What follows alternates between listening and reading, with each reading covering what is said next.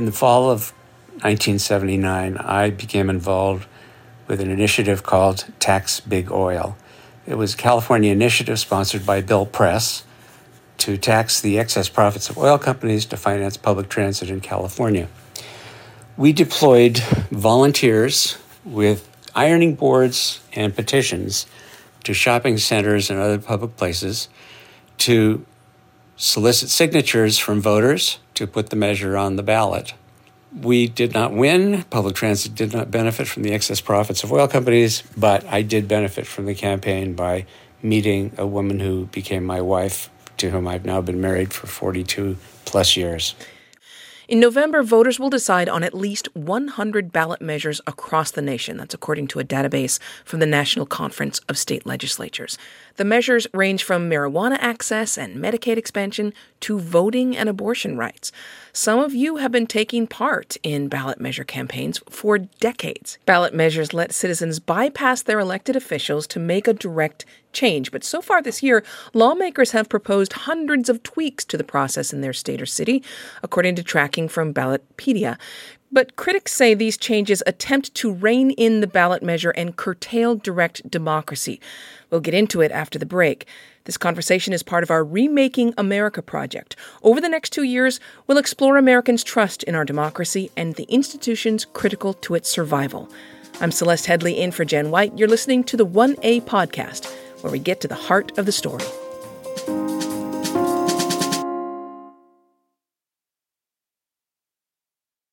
We're discussing the ballot measure. Here to unpack the debate is Joshua Graham-Lynn. He's the co-founder and CEO of Represent Us.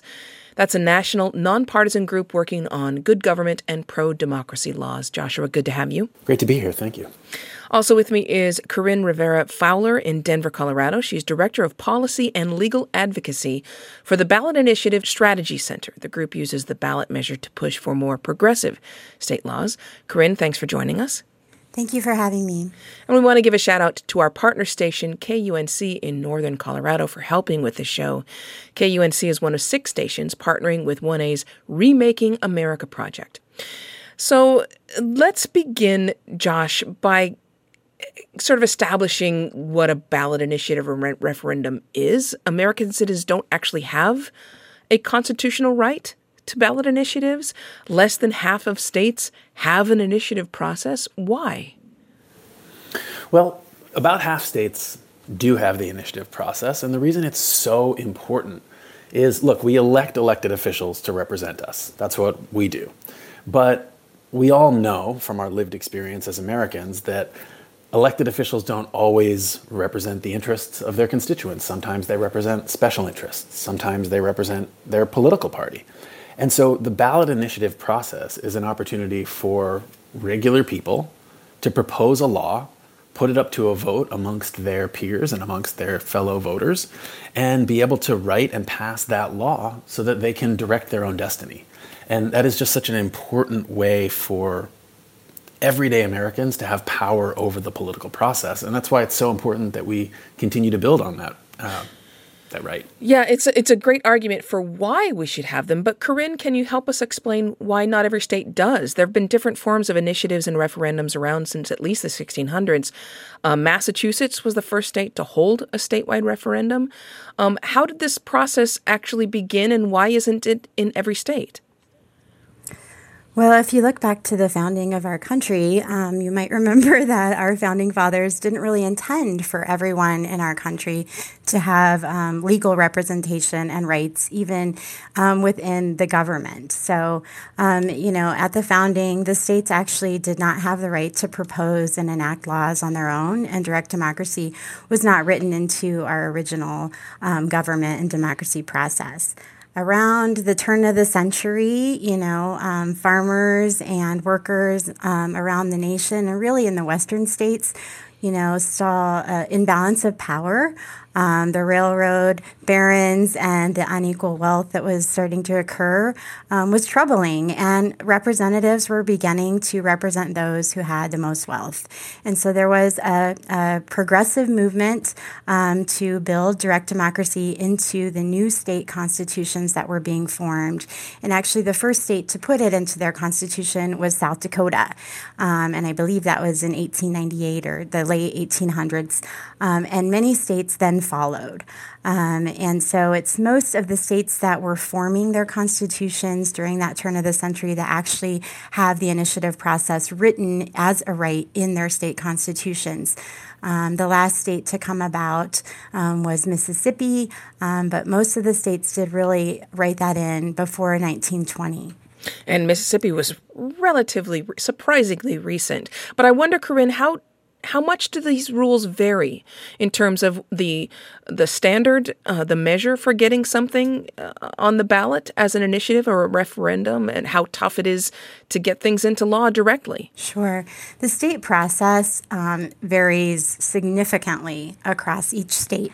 The processes can be written into the Constitution, or they can be statutory or mixed. And really, there's so many different pieces of the process that can be managed. So, you have the full life cycle of the ballot measure, which starts with drafting the language and working with your Secretary of State. That can be different in every state. The language drafting may be supported by the Legislative Council, or it may not be reviewed at all.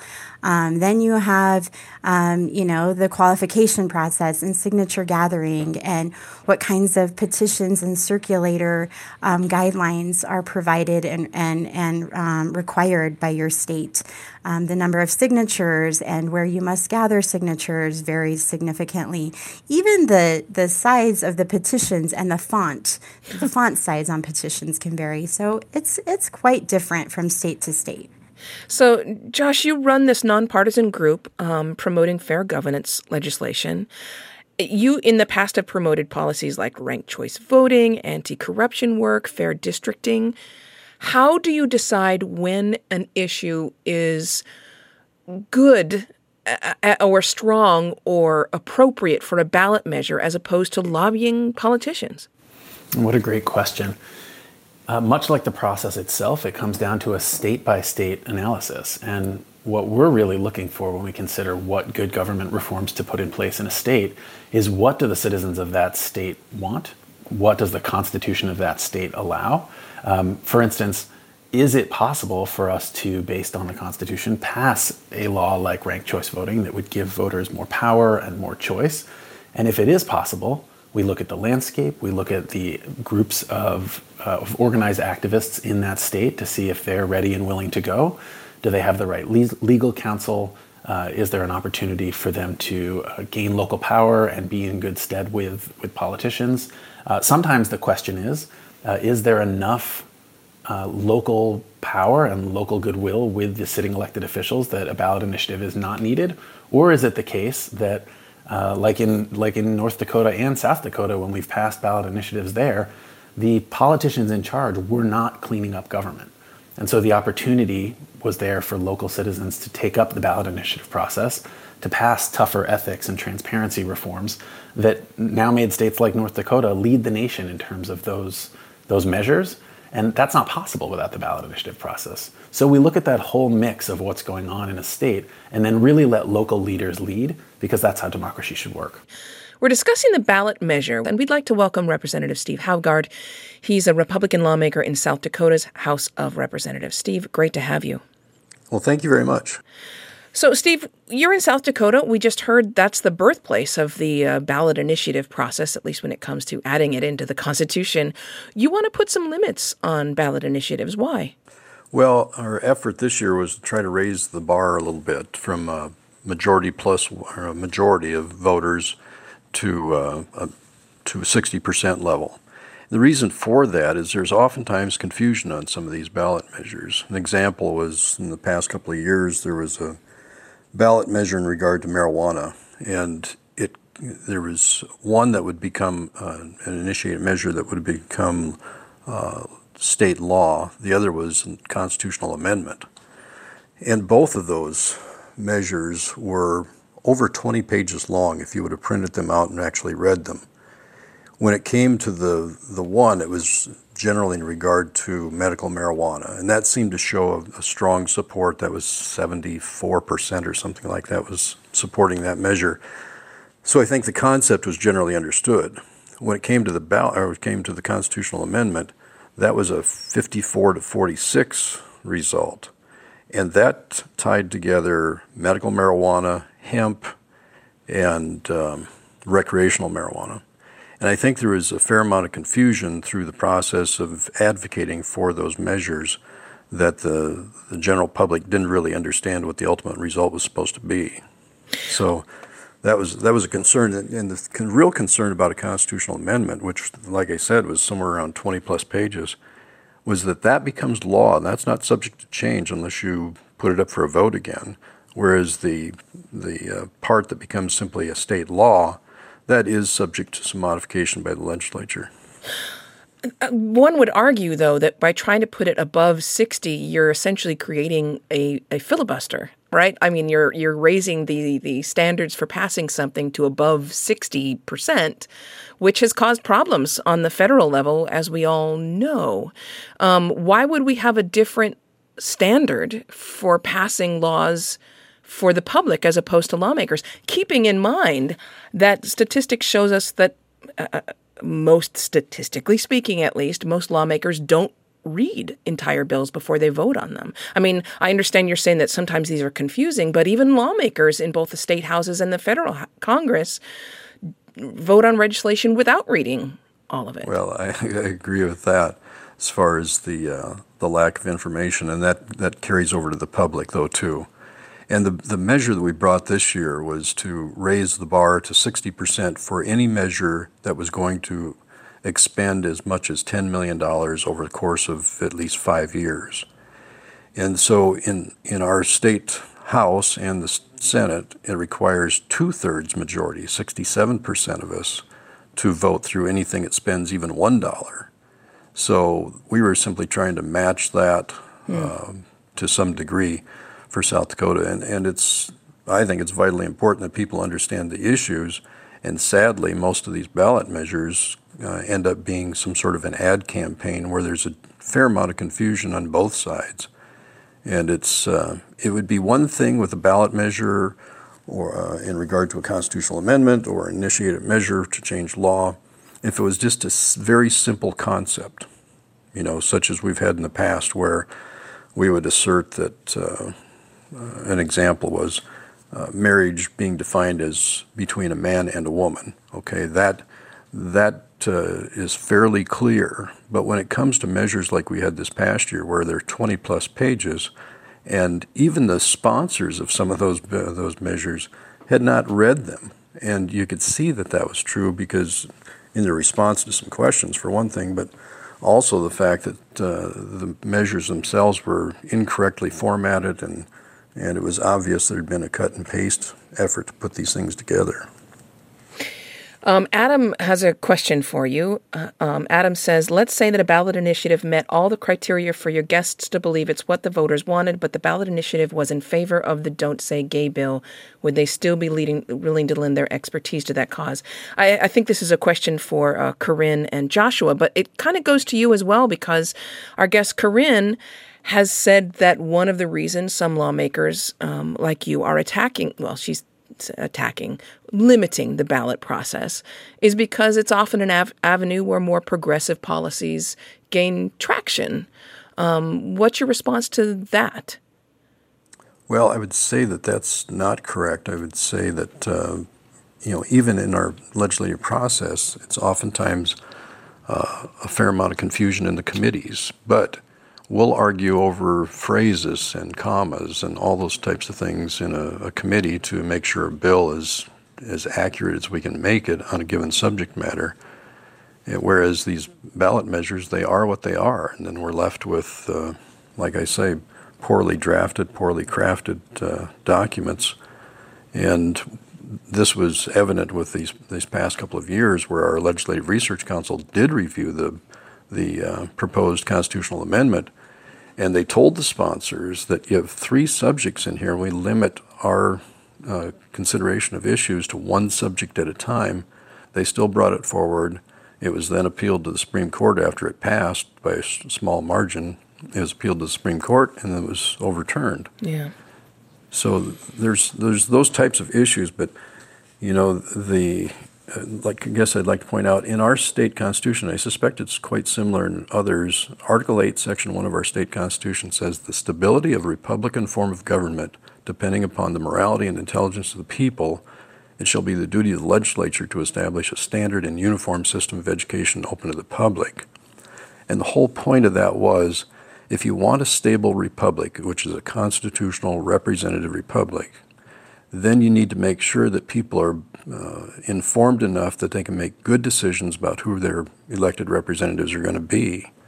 And I think that's where we fall short so many times. We end up electing politicians instead of electing people that can actually represent the best interests of the people. Which is an even deeper issue. That was Representative Steve Haugard of South Dakota. Representative, thank you so much for speaking with us. Thank you. So let's go back to our guest, Joshua of Represent Us. Let me go to you first. Any response to what the representative had to say? Oh, so many responses. I think, first of all, the fact that something is 20 pages long, let's say, doesn't, first of all, make it bad. I assume that the representative himself is a slightly complicated person with lots of dimensions, but he trusts the voters in the state to elect him with a 50% plus one vote majority. That's how he got into office. But this kind of constant refrain that voters don't understand what they're voting for and how could they possibly make laws, they're just people.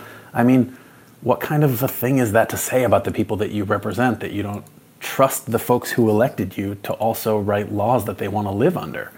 I think it's just very dismissive of the constituency, and it's reflective of the kind of dismissiveness that we see in the political class across this country, where they just think that either they know better or they are incentivized to put laws in place that don't work for the public interest, but ending up working for their private interests or for the party interests. And that's just not good for America. I wonder, Corinne, there's a lot of focus right now on abortion rights, and we're going to talk about that more this hour. Abortion rights are now up to individual state legislatures for the most part. Are you thinking that there could be citizen-initiated measures used to either protect or not protect reproductive rights? Certainly, and we will see those on the ballot this year. There already are a number of measures qualified on both sides of the issue. Even before the Roe decision, advocates were, ramping up to prepare for what we knew was coming forward from SCOTUS. So we will see proactive measures on the ballot, definitely in California and Vermont, to protect reproductive rights in the state constitution. And then in Kansas in August, in the special election, there will be a no right to abortion considered. A similar no right in Kentucky during the general election. And then in Montana, there's an effort to criminalize women and doctors who are seeking abortion that will also be on the ballot. And then there are a number in gathering qualification. Michigan is gathering signatures and will turn in early July. Arizona is gathering signatures for Proactive, and then there is a Colorado measure that is also gathering on the attack side. So This is an historic year to see reproductive health and rights on the ballot. We've never seen this kind of activity before. And Joshua, I wanted to get to another criticism that the representative had about the ballot initiative process, which was about sometimes confusing language. And there are times when ballot measures are phrased in such a way to purposely sort of make you think you're voting for one thing and you're voting for another, to sort of muddy the waters here. What's your response to that criticism? Well, anybody that's worked on a ballot initiative process will tell you that it is certainly not a simple process to get language onto the ballot. It involves having lawyers involved. It involves following the state constitution, following state laws. You heard working with the Secretary of State. There is a rigorous process that is involved in just qualifying a measure for the ballot. And as the representative said, in his state, a law passed and was deemed unconstitutional by the state Supreme Court. it sounds like the process actually worked beautifully in that case where it was deemed unconstitutional, and that's what the court is there for. And, I imagine that the proponents of that specific ballot initiative were probably disappointed and had to go back to the drawing board. And sometimes that's the way that a republic or a democracy works. We don't all win everything we want all the time. But to say that that means that we shouldn't have access to the process is just sort of twisting the case, right? Because there is a rigorous process. There is rigorous debate. People do fight for weeks or months over small phrases in the language of the law or the way it gets put on the ballot. And so I would contend that that's all part of a really successful process that is designed to give voters the best possible option to decide what they think is best. Laura emails, just thinking, perhaps if people don't understand the initiatives, we could require the people proposing them to be clearer. This would solve the problem better than changing the vote ratio to pass, which doesn't address the quote-unquote problem at all. But a question here for you, Corinne. Stephanie emails, let's be frank, only Republican-led legislatures are trying to limit, restrict, or do away with ballot measures. Please name a Democratic-led state that is doing this. Remember when the Florida legislature decided to impose rules on the successful measure to restore voting rights to ex-felons. Corinne, can you fact check this for me? No, that's absolutely accurate and true. And that's, the point that we're seeing is, and I love that she brought up the Florida Restoration Initiative because they are working post haste after the ballot measure has been approved by voters to block the implementation of ballot measures. And so that was what happened in Florida, and we are seeing that all around the country, whether they're, in Missouri, they attempted to block the funding for the Medicaid expansion that passed there. In Arizona, they brought legal challenges and multiple legal challenges and legislation to block Proposition 208, which raised taxes on the wealthy. And so it is in states with conservative GOP majorities where we're seeing these attacks to the ballot initiative process specifically. We're discussing the ballot measure. We'll be back with more from you and our guests in just a moment. Remember, to be part of future conversations, download the 1A Vox Pop app and leave us a voicemail.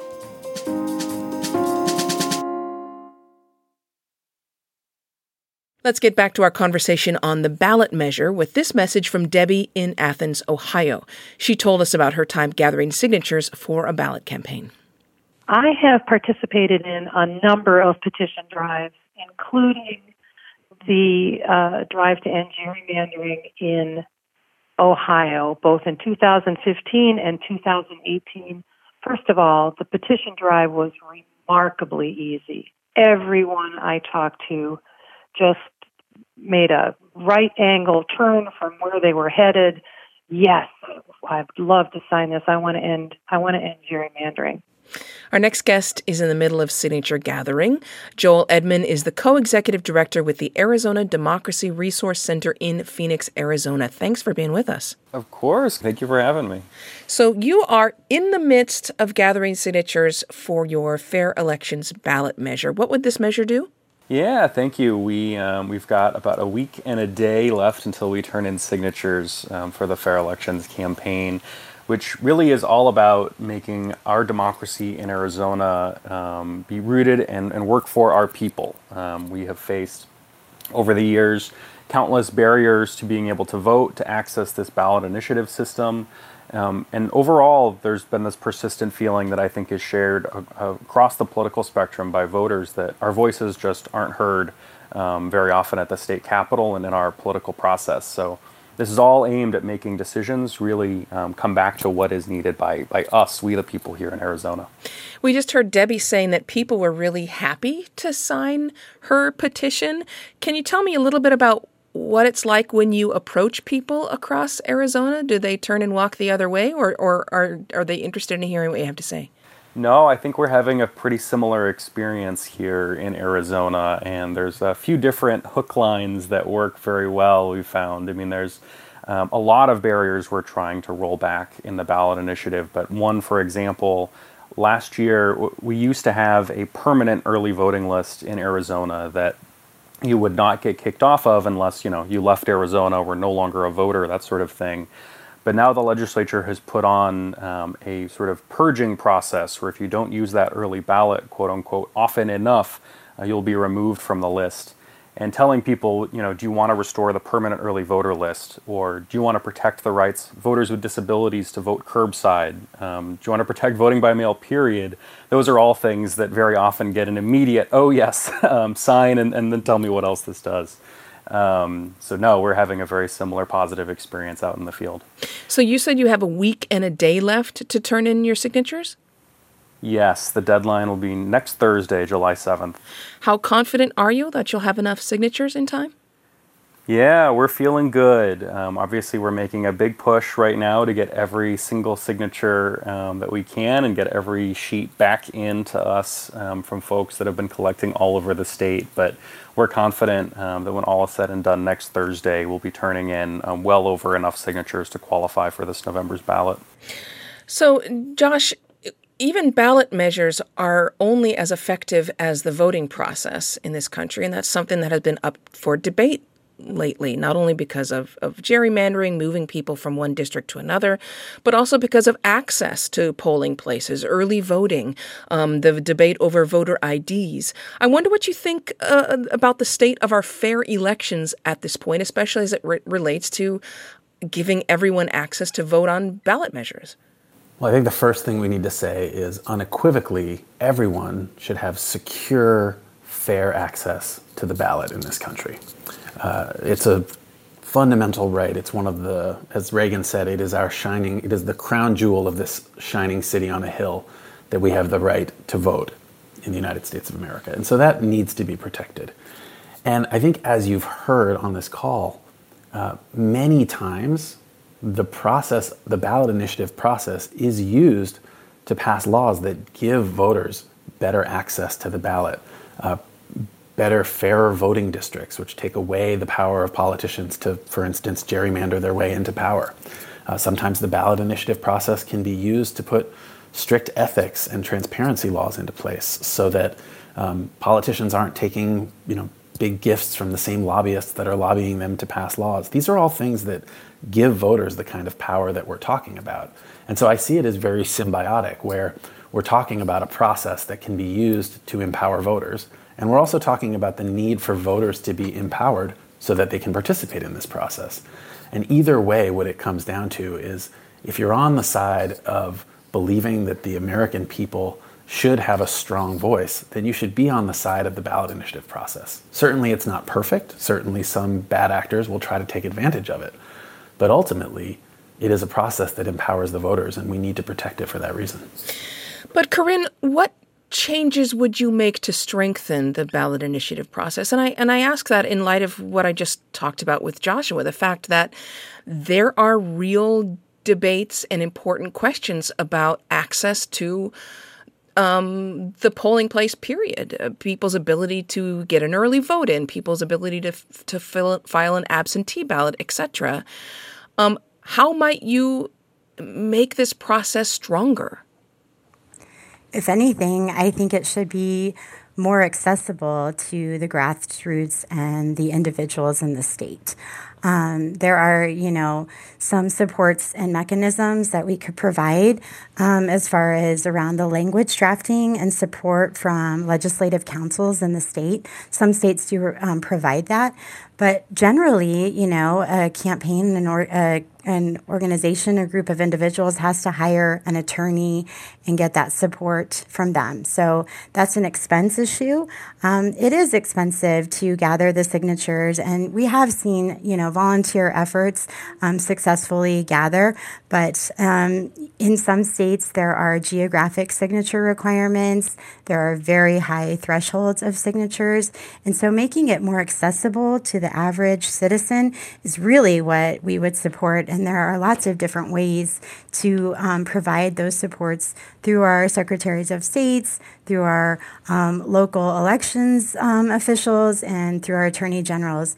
And so We just would like to see the costs coming down and the support mechanisms being more readily available, less onerous requirements. Some of the requirements are really, petition sizes and circulator requirements can be rather costly and confusing. So making it very clear and able for the average person. Corinne Rivera-Fowler is the Director of Policy and Legal Advocacy at the Ballot Initiative Strategy Center, and Joshua Graham-Lynn is co-founder and CEO of the nonpartisan group Represent Us. Thanks so much to both of you for joining us. This conversation is part of our Remaking America project. Over the next 2 years, we'll explore Americans' trust in our democracy and the institutions critical to its survival. Remaking America is funded in part by the Corporation for Public Broadcasting. Today's producer was June Leffler. This program comes to you from WAMU, part of American University in Washington, distributed by NPR. I'm Celeste Headlee in for Jen White. We'll talk more soon. This is 1A.